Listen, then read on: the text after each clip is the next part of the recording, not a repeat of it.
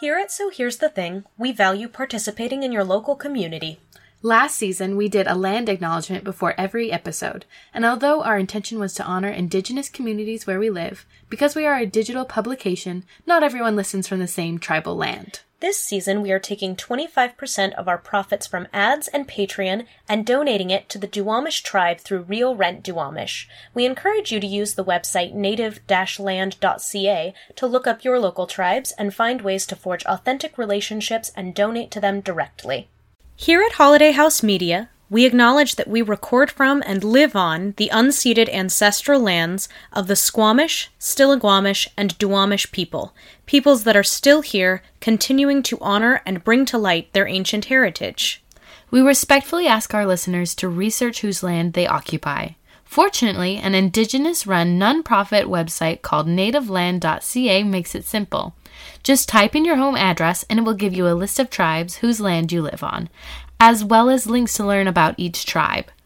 Once you know, do your research on those tribes. Many have options to donate or pay rent, so to speak. If you are in the greater Seattle area, the Duwamish tribe has made this incredibly easy with Real Rent at https://www.duwamishtribe.org/donate.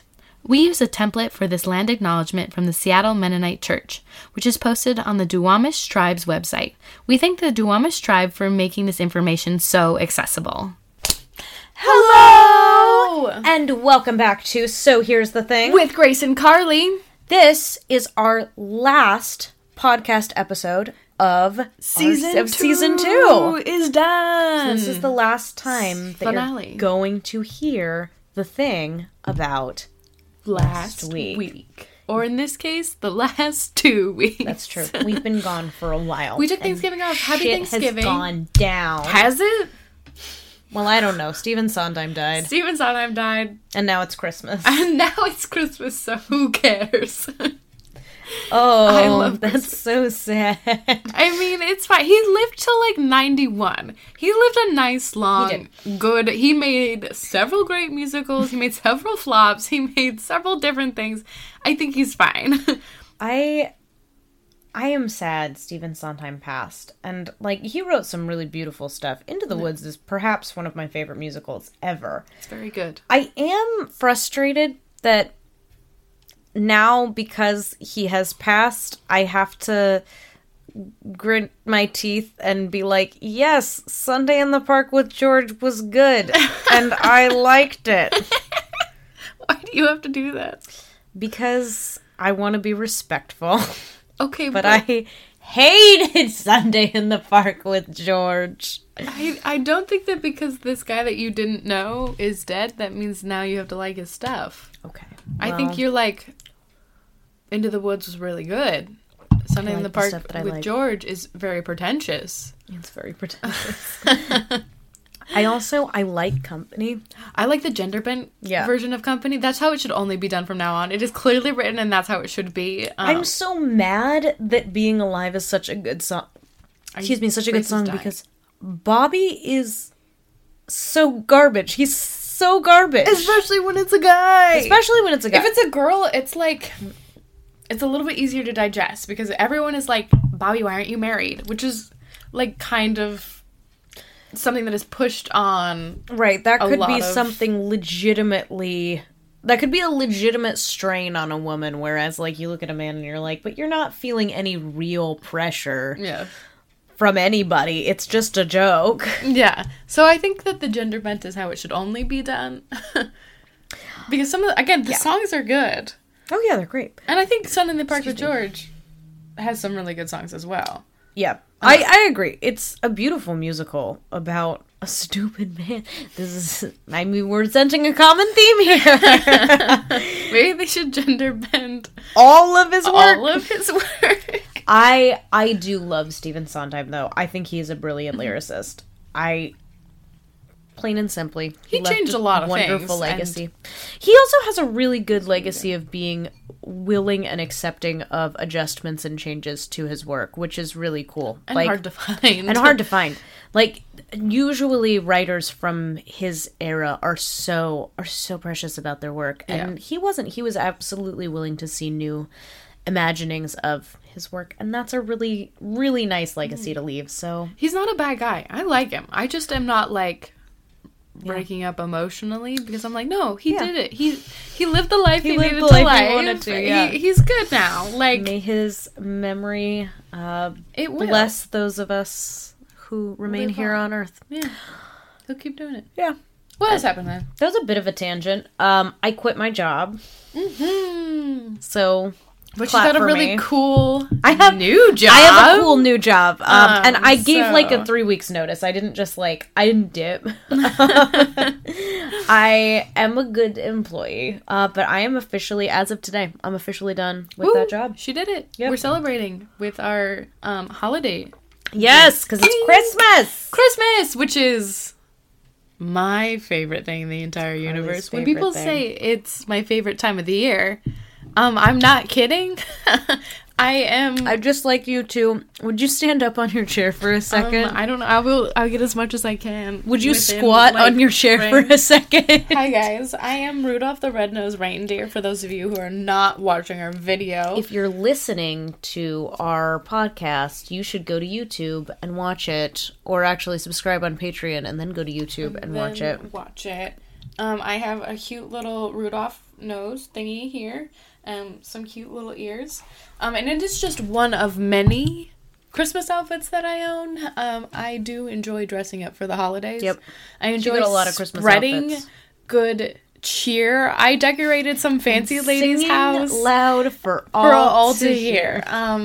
I got to decorate some fancy lady's house yesterday for Christmas because that's what I'm born to do. It's true. And I literally am an elf. I mean, I'm not. I'm very tall, but I am a Christmas elf. You're a Christmas elf, and I am very proud of you. Thank you. I do You're try. I got Grace to wear a Christmas little I did sweater. wear a Christmas sweater. It's poinsettias on it. The only other thing that we have to bring up about, so here's the thing about last week, and this is a bit of a downer, I'm so sorry, is that Roe versus Wade is being challenged in the Supreme Court right now. I would just like to say that you were on such a high Christmas note. I have to say this for the PSA, if you're living in a state where it's likely that they will bring back abortion bans right away, I'm definitely not saying that there is a spot for you here to come and stay as long as you need. I'm not saying that. That's not a thing that could happen. No.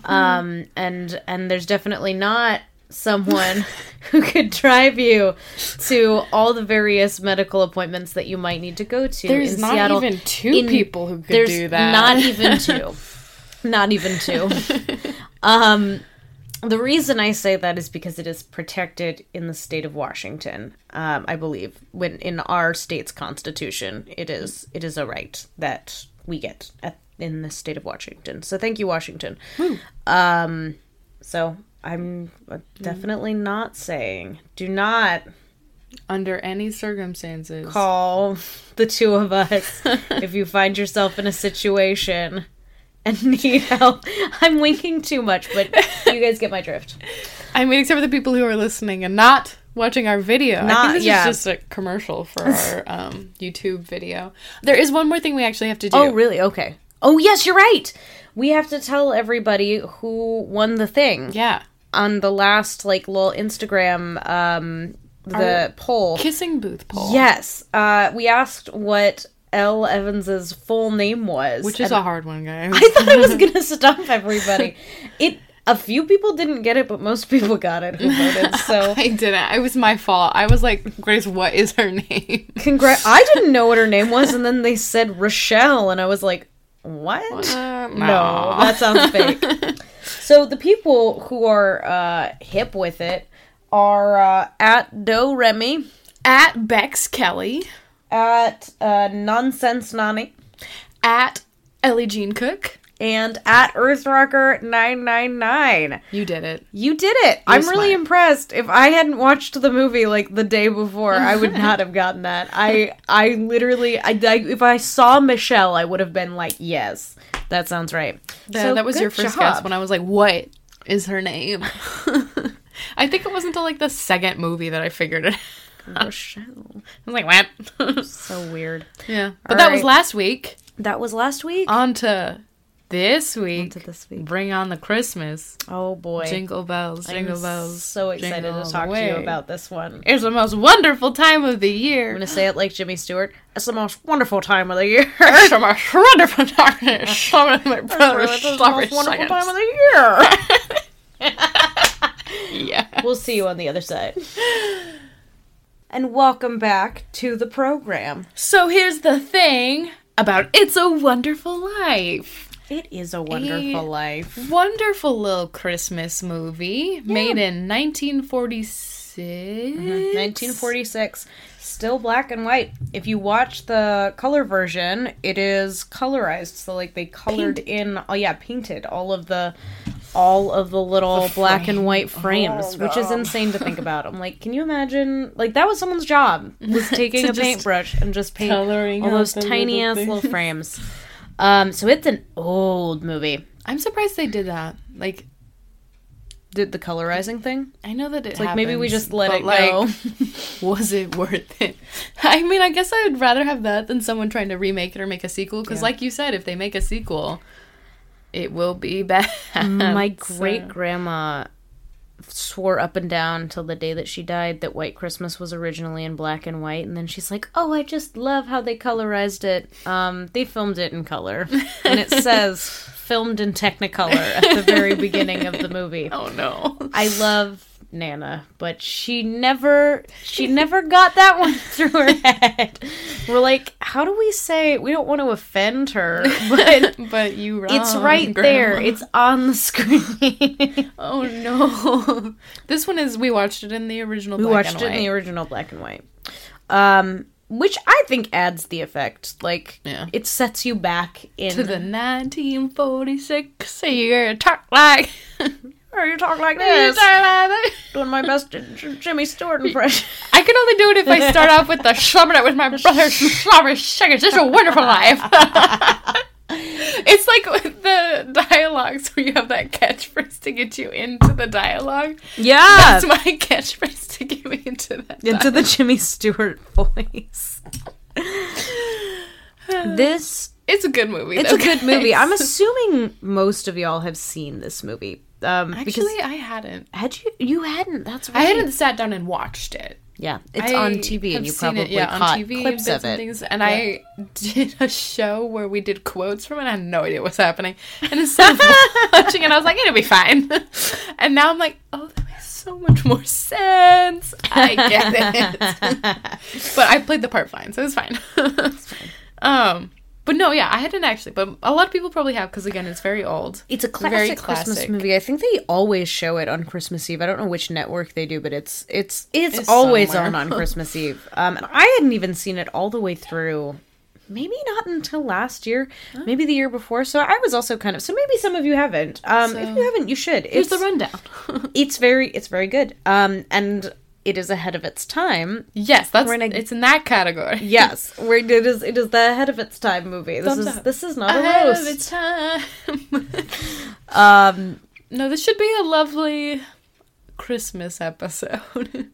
Yes, it's very, very nice. There's not going to be a lot of talking about like deep traumas. So hey, there is a trigger warning for this show, I think. Yeah. For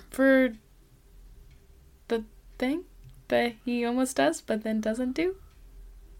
Yes, that's right. Yes, it's a trigger warning for subjects of suicide. If that we're going to talk about it in a very sort of vague sense. It's not even going to go as in depth as like Dear Evan Hansen. So, it's probably manageable, I think, for most. But if that's something that is really causing you to struggle right now, then I would say, generally you can avoid this episode. I'd go back and listen to The Kissing Booth. Yeah, probably. You get the same accent. The Kissing Booth. Or you can listen to our Santa Brackets one from last season if you're looking to get into the holiday spirit. Woo! I think we'd better launch into just giving a brief rundown of the story. Yeah. It's Christmas Carol adjacent, but it's got a different theme than Christmas Carol. It's a somewhat similar idea. Yeah, but instead of the main guy being like grumpy and Scroogey, the main guy is a nice guy. He's a good person. He's a little grumpy, but that's my favorite part about him is he's an incredibly good person, but he's very grouchy about it. Yeah. Fine, I'll be a good basically person. you start the movie opens and you hear people praying for George Bailey. You've not met this character yet, but you're just hearing a voiceover of people praying for George. You don't really know what's happening yet, and so cut to some stars. Yeah, cut to some stars talking, which, like, the visual is so funny because it's so dated, and yet I buy it. I'm like, in my mind, those guys are up there. That's how... I think I literally had a dream that night after we watched it, and, like, the stars were talking in that frame again. I was like, oh, yes, angels, am I right, guys? It's so funny. Basically, yes, God sends, or is going to send, the angel Clarence a guardian angel. A guardian in angel. Training? Yes, he hasn't gotten his wings yet, and he's wanting to get his wings, so he's got to help somebody on Earth. And so to train Clarence to go help George, God has to show Clarence everything that's happened in George's life. So we get, for the first half of the movie, really, we get a full rundown of just what George's life is, and we get a little bit of voiceover from the angels, but not too much. It's mostly just, like, clips of his life. Yeah, we get... Starting when he saved his brother. Yeah. And then he did something nice for somebody else. And then he did something nice for somebody else. What we see is a lot of things. I think what's interesting about it is, like, we see different events in George's life in which he makes a good and selfless decision, but it gets more complex and more complex as he gets older, which is how life works, right? Yeah, and it's not like he's a good person. It's like, man, life is really tough, and like there's some really hard calls that you have to make. We see what I did choose the right call. You made the right call, and like thank you for making that right call. We understand it was tough. It would have been understandable if you didn't, but this was objectively the right thing to do. This was the most net good. Yeah. And I think that. Oh man, I totally lost my train of thought. But no, I would call what these are linchpin moments. They're like linchpin character defining moments. And so it's core memories. Yes, so it's not a whoa, George is such a good person. These are the moments that George's character was tested. Yeah. And it goes from saving his brother from drowning in a frozen lake, which is like, that's hard, and he lost hearing in one of his ears because of it, but it's also kind of a no-brainer. Like, if your brother falls into the ice... You have to go get him. You have to go get him. You can't just let him drown. You have to do everything you can to try and get him out of there. So, like, that's a bit of a no-brainer, but he really just dives in, too. He does. He goes straight in. Oh, boy. But it goes, and then it goes to the shopkeeper who puts poison accidentally. He's going through it. He's going through it. He doesn't do it on purpose. His son died. And so he's really sad. And he's an alcoholic, and so he puts accidentally poison into capsules, and George has a bit of a crisis, and he's like, this is my boss. I'm not supposed to talk back to him. Yeah. But if I give this person these pills, they'd be dead. They will die. And then he's like, 11 maybe. He's not really very old. Young. And we see moments throughout his life where he makes the selfless choice. Like, he lets his brother, who's supposed to come back and run the family business for him, like, he's been staying home to run the family business, which is a building and loan company, which it's basically... It's a community organized bank. Like, it's the closest thing we have is a credit union. Yeah. It's a place where people can get loans for very, very low interest and get approved for higher loans than they would at a bank so that they can actually get a legitimate start. And he lets his brother go do a different job because he knows that that's where his brother's heart really is at. Even though he wants to like, exactly, yeah. Also, I have to go do this other thing with my wife. And his brother even gives him an out, but he's like, no, my brother doesn't want this. Yeah. I'm gonna let my brother do the thing. Because his whole thing is like, I want to travel. I want to see the world. I want to do all these things. Got a lot of dreams that he doesn't actually get to do because he makes the choice that is better for the other person. Yeah. And we go all the way. I'm trying to think where we get to. And then they have the run on the bank. Where everyone is running on the bank. And he gets married. Yeah. He gets married. He gives a really great economics lesson somewhere in the middle there. We'll talk about that later. Basically, the gist of it is that his entire life made decisions to benefit him, his community, and his loved ones. At some great personal expense. Yeah. Even though I don't think he regrets his choices, they cost him things. Legitimately, he's not going to get to go travel the world. He doesn't get that. He doesn't get to go on his honeymoon. Yeah. And it all accumulates in a point where one of his family members, old Uncle Billy, who is just not super with it. Love him. He's old and he's old and he's forgetful. Confused and forgetful. He's got all the little reminder strings on his little fingers. Yes. And I'm like, oh, back before you had cell phones. I honestly can't remember what the money was for. Do you remember what the money was for? It was for the building and loan. They worked together at the building and loan. Yeah, it was for their company. It was their deposit. So this is all the money that they had gotten from for their books and stuff. Yeah. So they're going to make that final deposit. It's $8,000. $8,000, which is a lot of money for 1946. It's just going to accidentally gives it to the mean banker. Billy accidentally gives it to the mean banker. Oh, and he's so evil, but he's so representative of the system. And of course the banker pretends like he never got anything. And so then George is like, I lost $8,000 in 1946. I'm going to get put in jail. I'm going to go to jail. It means that you misused the books and right. That means, where did that money go? That means what is assumed is that I laundered $8,000 in 1946. Oh my god. And so this is where we bring up briefly the subject of suicide, and it's what's funny is he's not suicidal, I think, in the way that we talk about it now or consider it now, but it's still very serious because he contemplates suicide because he has a life insurance policy, and he pleads with this banker guy to trade his life insurance policy for a loan for the $8,000 to get it back, and to no avail, no dice, because he's like, he thinks if he can he's. Yeah. This may have been before there were any kind of clauses where you don't get life insurance money if somebody ends their own life, because that is often the case nowadays, which is insurance is a scam. It's messy because I'm like, I get that, but nobody would do that unless they were in the most desperate place they possibly could be in. Yeah.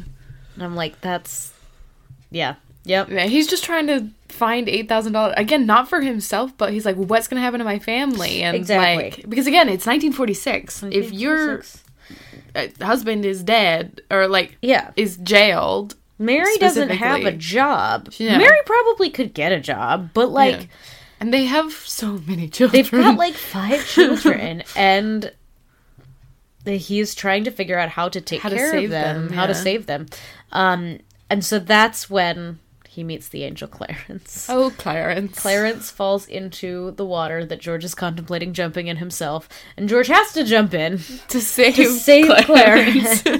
And Clarence's like, I did it. And he's like, I saved you. And George is like, who the fuck are you? I do enjoy Clarence. He's great. He's a great character. He's so good. The angel Clarence. He is very transparent about who he is. He's very George much I'm an angel and I'm trying to get my wings, so I need to save you, man. So are you saved yet? And he's like, what? And George is like, what is happening? He's like, no, you don't understand anything. He's like, I'd rather not have been born at all. And Clarence is like, Wish granted. We did that. We can do that. God, let's get it done. And magic happens. And then the scariest part of the movie happens. Well, like, my nightmare is, like, waking up and none of the people that know me anymore. Basically, he finds out what this town would be like if he was never there. Fun fact, it's terrible. It's terrible. His brother died when he was 9. I think that it's not a... what's funny is, it could...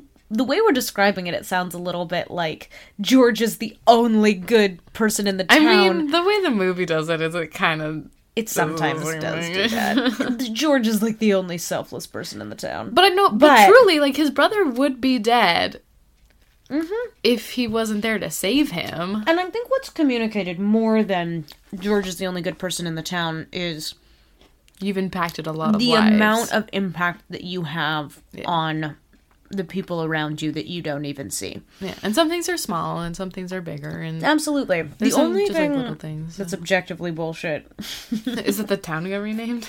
No, that makes sense. Because that's the banker's name, Pottersville. I know. Of course that makes sense. What doesn't make sense is that Mary ends up an old spinster. I'm like, she had somebody banging down her door to marry her when George finally decided he wanted to pop the question. I'm like, she would not have remained single. She might be unhappy. She would have never met him and she would have been like, yeah, fine. She probably would have been fine. She would have found somebody else. She wouldn't probably have been as in love as she was with George. It's a small town. You don't find someone that you like that much. More than once? More than once in a small town like that. Yeah. But she would have been fine. She would have been fine. So that is ridiculous, but basically everything's horrible. Nightmare. And finally he's like, this is terrible. Clarence punches some guy. I think that's important. I think that is important for the plot. It's not. I just like to say that Clarence just was like, get out of my way! Boom! Clarence throws hands. Throws hands. And then they do, this is where it's like a Christmas Carol. Mm-hmm. He's like, I want my life back. Yeah. And I think what the difference in the message is just, like, it isn't like I've been not really living over these past few years. It's just like, there's always something to, I wouldn't say it was something to live, because it wasn't his problem. It was just like, you have impacted so many lives no matter what you've done already. Like, just think of the lives you could impact again. It's true. And also, like, what you see at the end of the movie, which I don't think he even realizes. I don't think he realizes till the end of the movie happens. Till the end of the movie is you are... If you put good out, you're going to get good back. You are allowed to reach out and to lean on the people that you have propped up and supported. That's what a community is. Because at the You're end, going to need that too. His wife has gone out. Well, he's like having a panic attack. I know. His wife goes out. Mary is a queen. She's so good. And she's like reached out to all these people that they've helped, because they've helped a lot of people. And she's like, hey, George is in trouble. We're down $8,000. Anything you have would be great. Yeah, anything you can have to help. And everybody shows up basically at their house, and she's like handing them dollars and handing them money and be like, here, please take this. Like, let us help makes you. Me so, like, I'm emotional sitting here thinking about it. I know, it's so good. Like, oh my god, they all come in and they're like, you helped me, like, you're the reason that I have the ability to give this now. Yeah.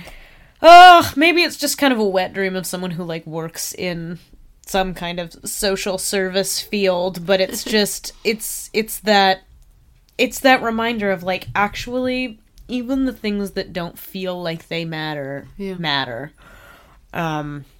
Those things that you do when nobody is paying attention, those things that you do that don't yield you any benefits, they matter.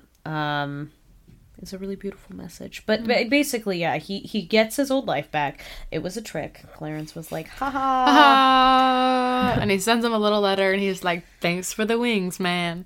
So he got Clarence his wings. Did it. Clarence did a great job, Clarence actually. Killed they kind it. of give him the side eye at the beginning of the movie. They're like, is he really ready for this? And Clarence actually knocks it out of the fucking park. Yeah, I mean, he's a little chaotic. He's totally definitely chaotic. like He's chaotic, an angel. lawful, good. Chaotic. Wait. Awful and chaotic are mutually exclusive. Wait, so then chaotic good? Chaotic good. He's Okay. absolutely... I figured Clarence is the perfect example of a chaotic good personality. Because... Or alignment. Chaotic good alignment. Because... everything he does is insane. But He just jumps in. he 100% does it for all good reasons. Yeah. Yeah. He genuinely wants to help George. He genuinely likes George. Yeah. He wants to see him succeed. Like, he wants his wings too, but he wants to see But George he wants succeed. to help George. He's just like, you crazy, man. Your life's great. And be happy and love and all of these Right. good things. And then throws hands. Throws hands. We love the Angel Clarence. We stand the Angel Clarence in this house. And everyone in that movie. Except for the bad guys.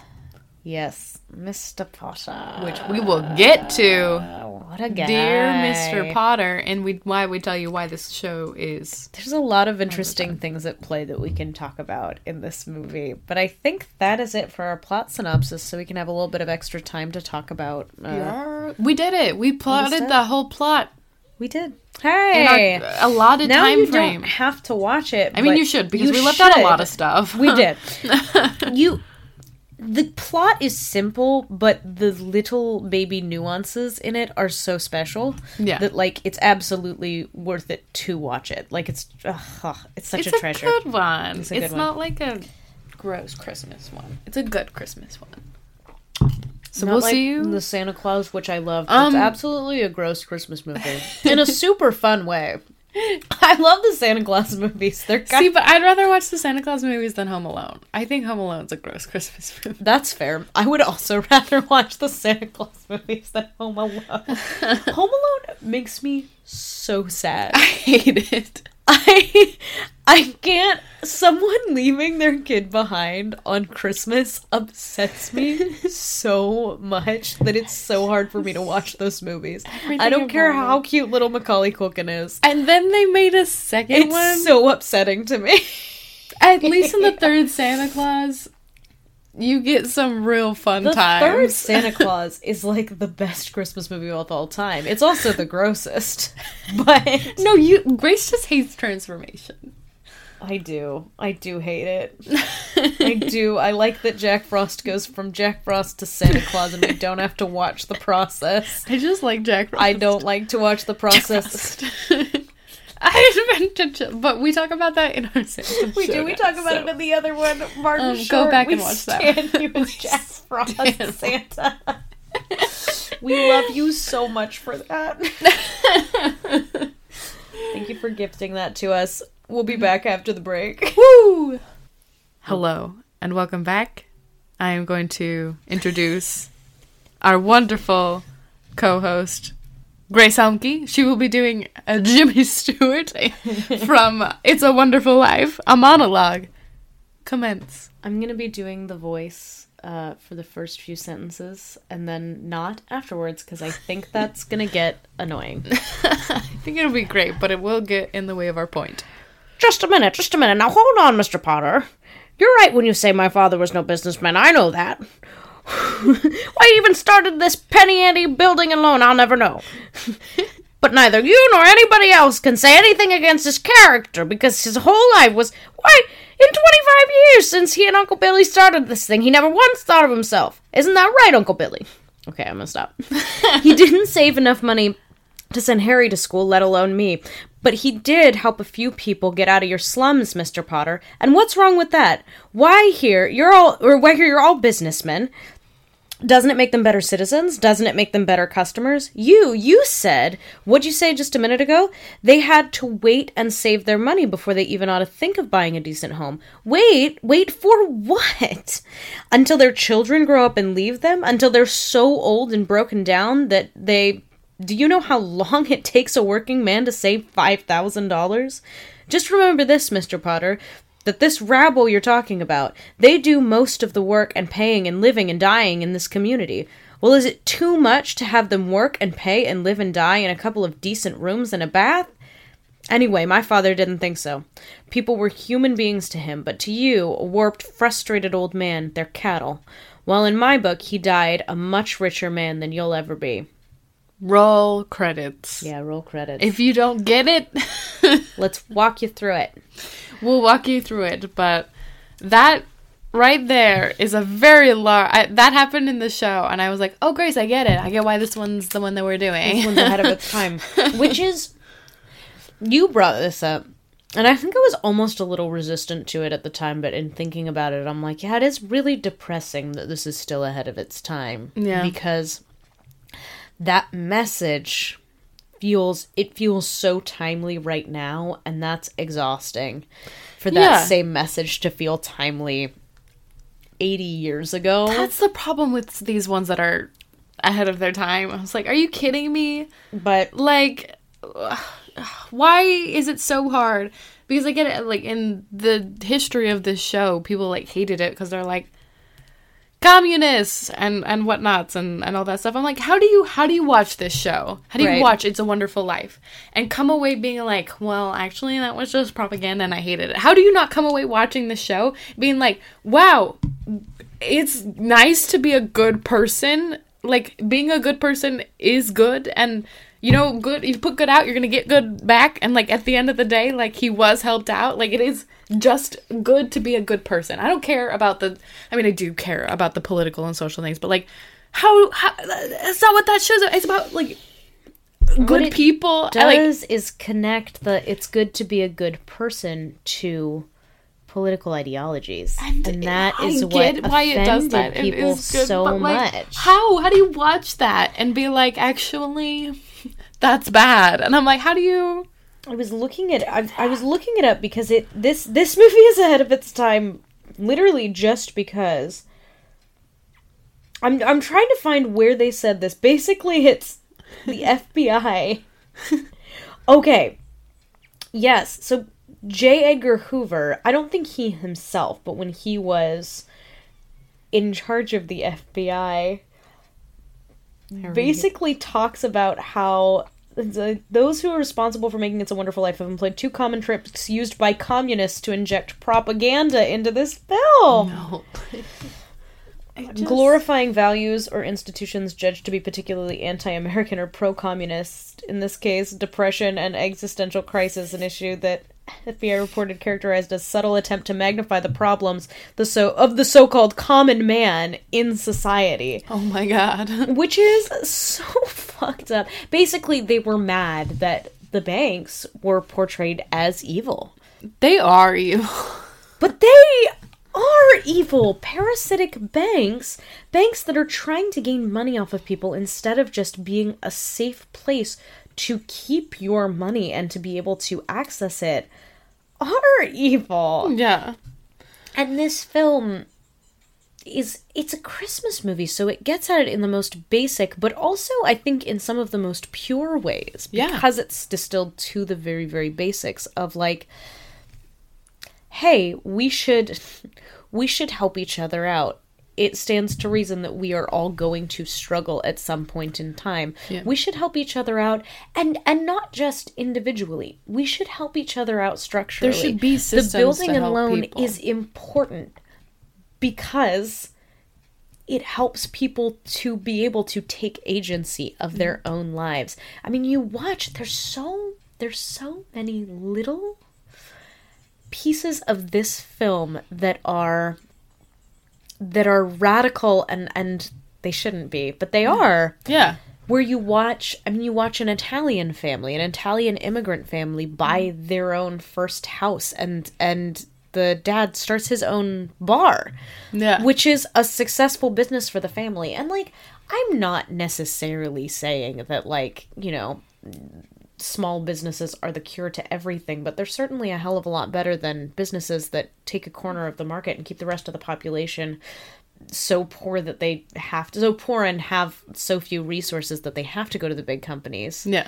And that's what, like, and it is empowering an immigrant family. Yeah. Their family and the building and loans. They're the building and loans. Mr. Potter has taken everything from this town. Like, everything belongs to him, except for our tiny little building and loans building that is trying to, like, put some good out there and, like, help people.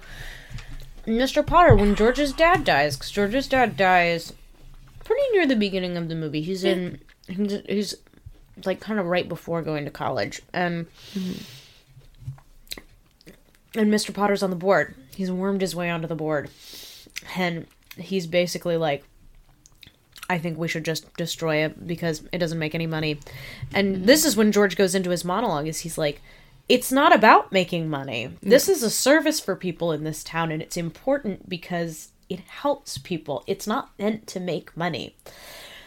Like, if we don't make money, that's okay. Yeah. If people in this town are using it the way they're supposed to, if they are gaining in their resources. They get a house. If they get a house, like, one of the most simple things from that monologue, so I was just like, don't they deserve to live in a house that has, like, 4 walls and a ceiling? They deserve to live in a good house. And how many of those they're living their people whole today, lives in this community. Grace is dealing with this, like, every day. Job. So, like, it's just help people live in a house. Like, it's just a very basic human need. And building in loans in It's a Wonderful Life got it. And they were like, yeah, we might not have a lot of money, but we have enough money to help this guy build a house and then build a job and then build a restaurant and then employ other people. Right. And we have a small loan for this man to start his bar. Yeah. And this man is going to come at it with his own ideas and ingenuity, turn it into a business and be able to pay off the loan. But it's going to take a while, and so, like, it's okay if he does not pay it back right away at a super high interest rate. We want the people in this town to succeed, and we understand that you need more than, like, a year to pay that loan back. And, like, that's how... Now, there's more things that we need to address. Like, there's socioeconomic and, like, just social issues in general. Like racism, sexism, homophobia. The fact that we're all here on native land and there's really no, like, adequate apology or solution to that. Yeah. Even just disappearing off the face of the earth, I'm like, we still fucked it up. Yeah. We wrecked it. There's things to do now, which we have some resources for, and we can share them with you in the, doobly-doo link.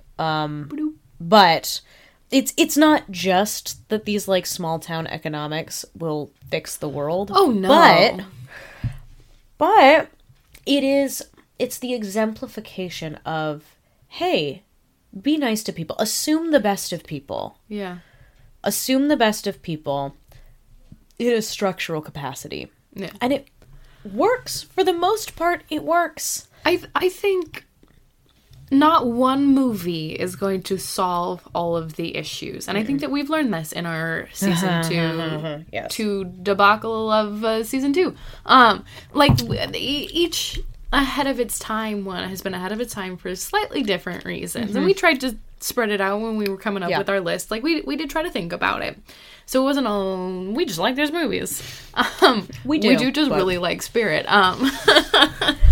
But, like, no one movie has all the answers. No one person on this planet has all the answers. And there's not one solution. There's not, like, if you do this, the world is better now. Like, I am so sorry. Merry Christmas to everyone and to everyone a good night. That's not gonna happen. But, like, if you put these little things together, if you invest in people instead of businesses, that's a great place to start. And then you start to tackle some of the other problems of gender and race and sexuality and all those fun, disability. Like, I think what's interesting is when you invest in each one of these ways to, give people dignity, they kind of overlap with each other. Intersectionality. Yeah.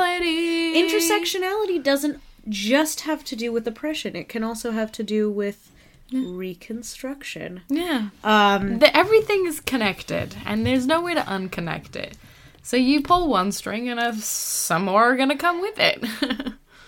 When you invest in people, even if it doesn't solve issues of racism, it does make them easier to see and easier to address when there's not a larger system of oppression working against them, when in theory everyone should have the same access to the same support for, low interest loans, then it's much easier to see who's getting actually snubbed when it's clear and straightforward and you're supposed to be investing in people. Yeah, a lot of Again, it's not going to solve that problem. Systematic. Like the systems are broken. They all fall on top of each other. But just like you can make, more than one knot or more than one tangle by moving one piece, you can also untangle in the same way. Yeah. And I just think that this one is a nice movie. Like, it's not pushy like some of our other ones. No, it doesn't really push super hard. It just has boundaries, which is so funny because then, the FBI at the time was like, it's communist propaganda. She's a nice person doing nice things. Right. Like, if that's communism, then yes, let's all be communists. What? I like that there was, like, don't have mean people. I'm like, have you met a villain before? Right. And I do wish, like, I look at It's a Wonderful Life and I'm like, I wish we were able to find a little bit more redemption for Mr. Potter. No. But at the same time, Mr. Potter is a character, and Mr. Potter is not just a character, but he is also just a representation of the evil of large corporate banks that are just out there for increasing their profit margins at any expense. I don't think I need a redemption arc for Mr. Potter. I think that he can just rot away while we're all singing our little Christmas song at the end. Like, because he is, in my opinion, representative of the whole bank. I'm like, banks don't need a redemption arc. I don't need that. Yeah. I don't want that. What gives me pause is there's this very interesting moment. Yeah. It's tough because I don't want banks to get off easy, which is like the Mary Poppins issue, right? It's like, oh, I want George Banks to be saved. I don't want his job to be saved. Fuck that. Fuck the bank. But there's this moment where Mr. Potter, he has the money from Billy, and he grumbles about it, but he goes back out to return it to him. Like, he doesn't just run off with it. And then he sees Billy, and Billy doesn't see him, but he sees Billy, like, patting his jacket, trying to find it, and he's like, oh, he doesn't realize that I have it. I can get away with this. I'm like... I think that is just Banks, though. But that is... I find it interesting that his instinct, even though it's grumpy... I think everyone's human instinct is to be a good person. This gets into, like, ethics and philosophy. It does get into ethics and philosophy. And it also gets into just how do you craft a character and what's the purpose of the character. And, like, Mr. Potter is... He's mostly a representation of the banks. Yeah. Of big, greedy corporate banks. Mm-hmm. Of America's greed. Yeah. But I'm like, he is also a little bit more of a person than, like, the bankers in Mary Poppins. Yeah, well, the bankers are in there for, like, 0.2 seconds. I just also think he's an interesting villain in a lot of ways. And we talked about this a little bit. There's just not really... I don't know enough about the history of disabilities and disability rights to fully unpack this, but I do think there is something interesting to talk about in Mr. Potter being disabled and George also being disabled. I just think that's interesting for a 1946 movie. Yeah. For the main protagonist and the main antagonist to both be disabled is fascinating to me, and it makes Mr. Potter a little bit more nuanced. Yeah. But fair. It doesn't make him a fully fleshed out person, and he's still very evil. Don't get me wrong. I see him being in a wheelchair doesn't make him good. I don't know. I do want to know his story. I don't want it to be produced for the masses, if that makes sense. Like, I don't just give it to me. I don't want everybody to feel bad for him, but I'm curious about a person that winds up being the way that they are. that. Like, yeah. I mean, that's why I'm very curious about Mr. Potter, but I don't think it's necessary to have like a movie about like the redemption arc of like the tragic Cruella de Vil. We don't need a Cruella de Vil movie about Mr. Potter, but I still do kind of want to know. I think you just have to write a fanfic about it. It's a Wonderful Life fanfic about Mr. Potter the villain. I think that's why we do theater. I think the guy who got to play him did all of that. I mean, I hope, because I hope that he was a good actor. Right. I think that he's fine. And so he knows. I think I maybe... So maybe someday you'll get to play Mr. Potter, and you'll get to figure it out. I think I'm wanting It's a Wonderful Life to be the preacher's wife.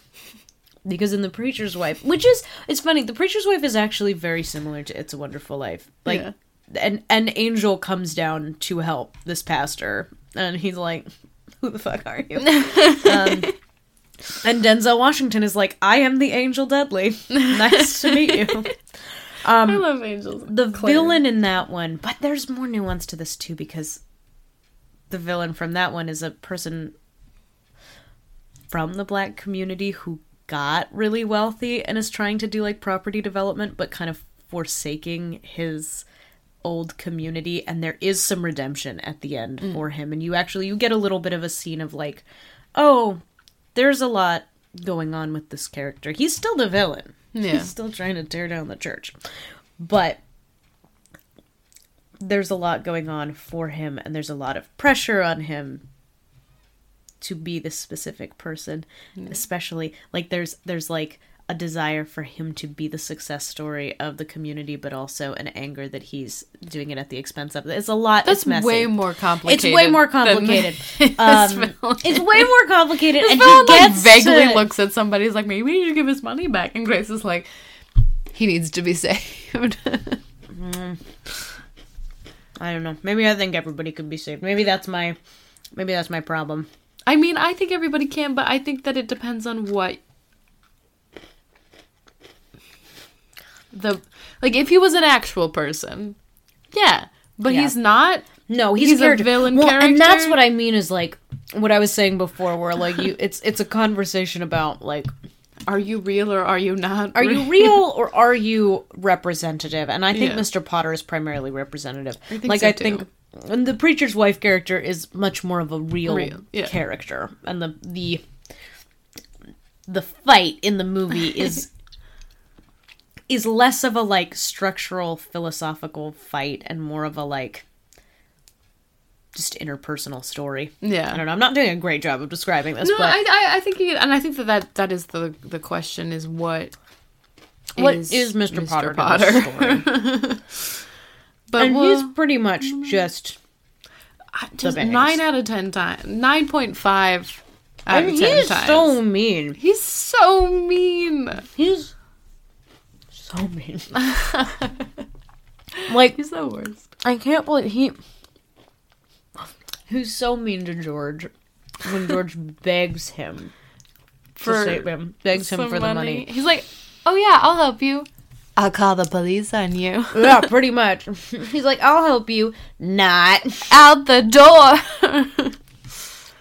Makes him seem like he's crazy. Oh, yeah, and he was really manipulative. Like when he was like, hey, George, you're doing good things and I hate that. Do you want to work for me? I'll give you a lot of money and you can go on vacation and you can party and everything will be great. In fairness, he offered him a lot of money. He offered him like, what was it, $25,000 a year or something? Or $20,000 a year, which $20,000 a year in 1946? I only make about $40,000 a year in 2021.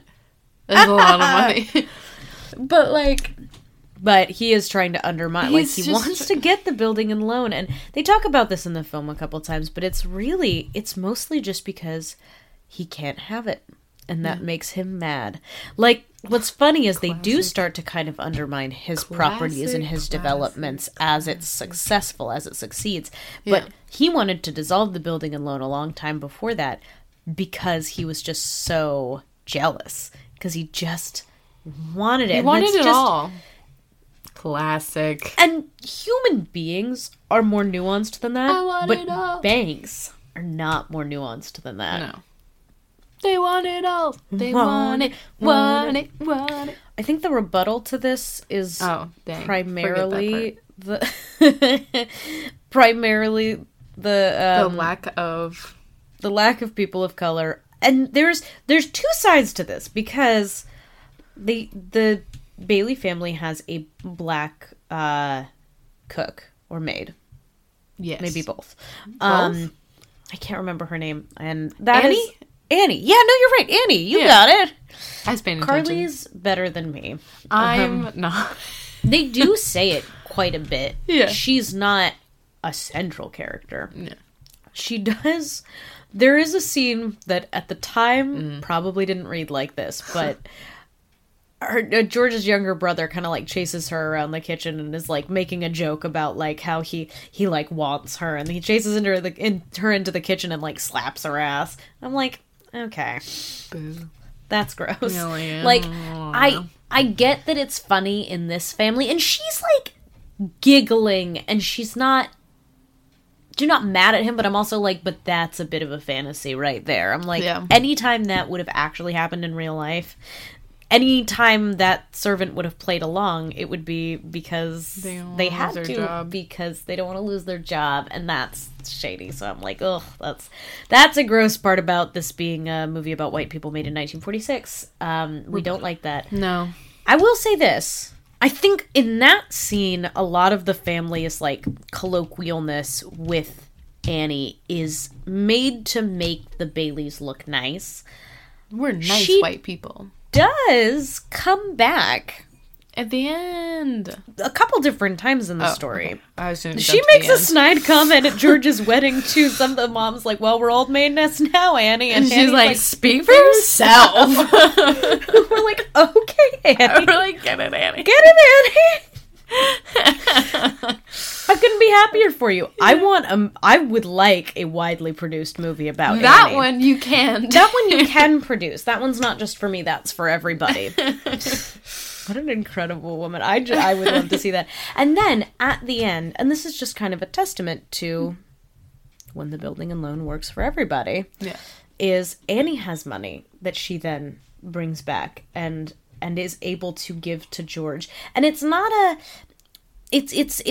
like, you know, poverty porn type, like she's giving her last 2 dimes. She's like, yeah, I can give this a generous donation, but it's not gonna sink her. She's giving a donation to George because she's in a position to now, because George has helped her. And that is a little radical. Like, she is still in a servant role. She does still fall into the sassy black woman trope, which is funny because that wasn't even really a thing. Like, back then, I'm like, she's like, the Mamie stereotype was definitely still a thing back then, but she was putting these white people on blast, like every scene. And again, it's made to make the Baileys look nice. It's also funny as shit. She's hilarious. She's so funny. I think she's like the funniest part of this movie, other than George's obvious undiagnosed ADHD and the I can't remember his name. Jimmy Stewart, the voice. Shaman with my brother. Shaman with my brother. That's not a line from this one. It's from The Kissing Booth, if you've been paying attention. I think it is also just it's not the biggest thing that's ever been done on camera, but for 1946, I'm like, it's a big deal for a single black woman who was this family servant to come back and then give them money when they're in need, when they're in a predicament. Yeah. And she doesn't come back like with anybody. She's just like, no, I can do it. And she's not their servant. Like, she didn't move to George and Mary's house because, like, I'm killing it with the names. You are killing it with the names. I'm terrible with the names tonight. I mean, usually know. Grace is like, this is who you're talking about. I'm like, so Grace is that person who did that thing. No, she's just living her life, making her money. We don't see her much. We don't know that much about her, but we'd love to know more. In that new It's a Wonderful Life featuring Annie. We also have not spent a lot of time talking about Mary, and we're almost out of time, which is such a bummer. But Mary is such a great character. She's a delight. She's not radical. Not really, except that she does pretty much fix that house by herself. Oh, yeah. Like, George is like, my life is hard. And she's like, fine, I'll do it myself. She's like, I want this and I'm going to do it. She basically brings that house back from the dead. And not in like a homemaker kind of way. She takes nails and a hammer and she builds this house out. Like, I mean, like, it was very decrepit. They throw like rocks at the window every day or something like that. Everyone has thrown a rock at this window. It's a decrepit house. It's very broken. And she how do you get people to stop throwing rocks? Fully fucking builds this house back out. It's a beautiful house when she's like fuck Joanna Gaines. I mean, she's great, but she's Chip Gaines. She is Chip Gaines. She's doing all the physical work, but she's also smart. She's both of them at once. She is Chip and Joanne. She's great. They also sleep in the same bed, which is really neither here nor there, except that it is pretty radical for 1946. I didn't even clock that. Oh yeah, that was like scandalous, and to have a scene with them like in bed together. It's when she tells him that they're gonna have a baby. Oh yes, okay, yeah. I remember this part. That was funny because we wouldn't clock that now. Yeah, at all. Absolutely. It's a very tame scene, but they just that was oh my god! Because like I Love Lucy, which was so 10 years later. Can we talk about they that? slept in weird. Separate beds. It's very weird. Well, do you know what's funny? I actually get it, but not for the reasons that they were doing it at the time. I'm like, I would like my own space to sleep. I would like my own bed right next to your bed. It's not a purity thing. It's just like, leave me alone. I'm tired. Also, I'm a wiggler, so like I want to wiggle. Yeah, exactly. I don't feel like I can stretch out when someone else is in the bed. So I don't want to have to stay on like 1/3 of the bed. I want the whole bed. So actually, that does sound great. It sounds nice. Let's go back to the 1940s. No. Them sleeping in the same bed is fairly radical, even though it's You're supposed to be not debunking. I don't know why I said debunking was the only word. Rebuttaling. Not continuing. What? Do you have any other rebuttals? No, I hate the rebuttal part. Oh. Okay. Well, I said the thing about Annie. Okay, cool.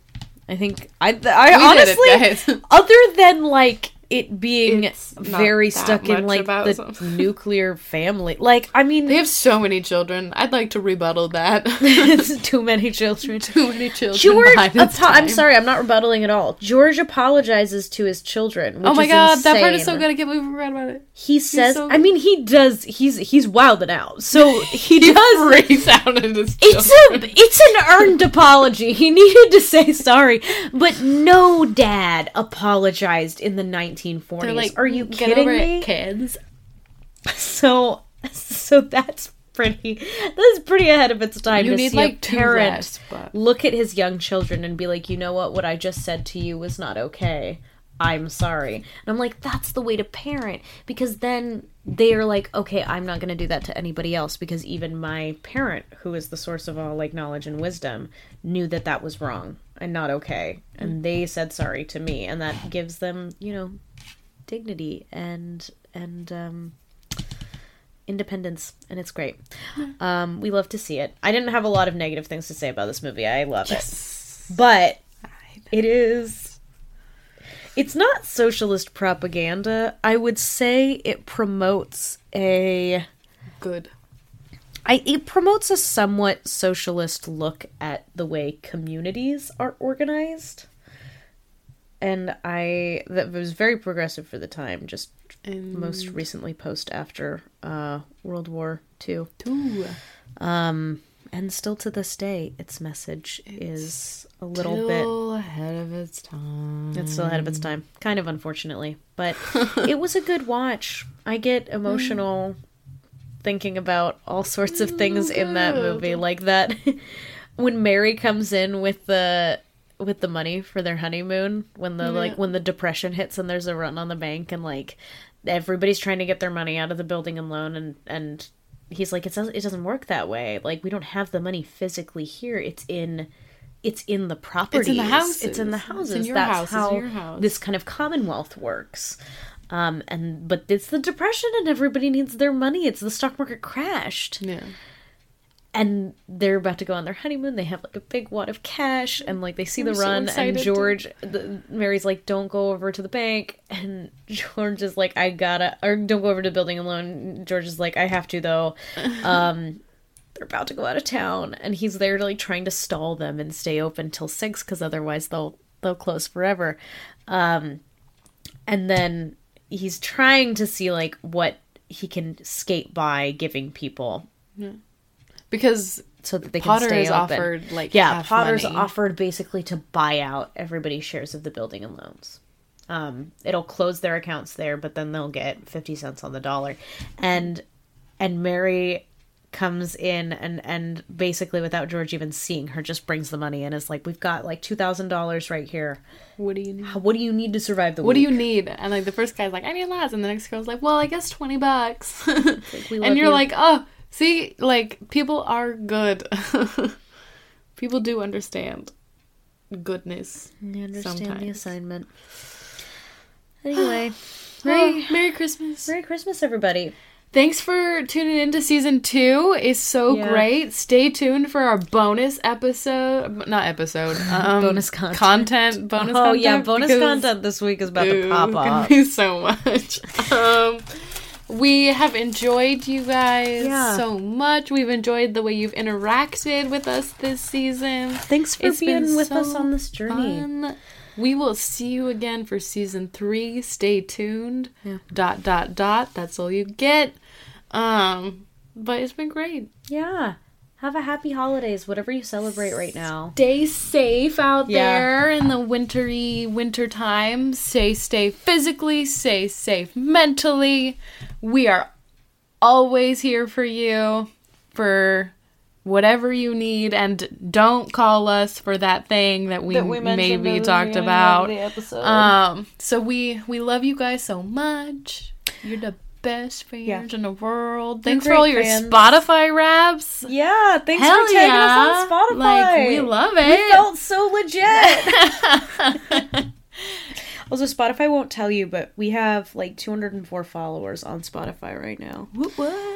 Which is super exciting. Shout out to all 204 of you. Yeah, thank you to the We love 204 you. followers. We love you guys. Happy holidays. Happy holidays. Merry Christmas. Merry Christmas.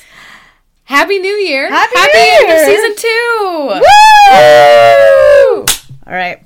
That's a wrap. That's a wrap. Bye. Bye.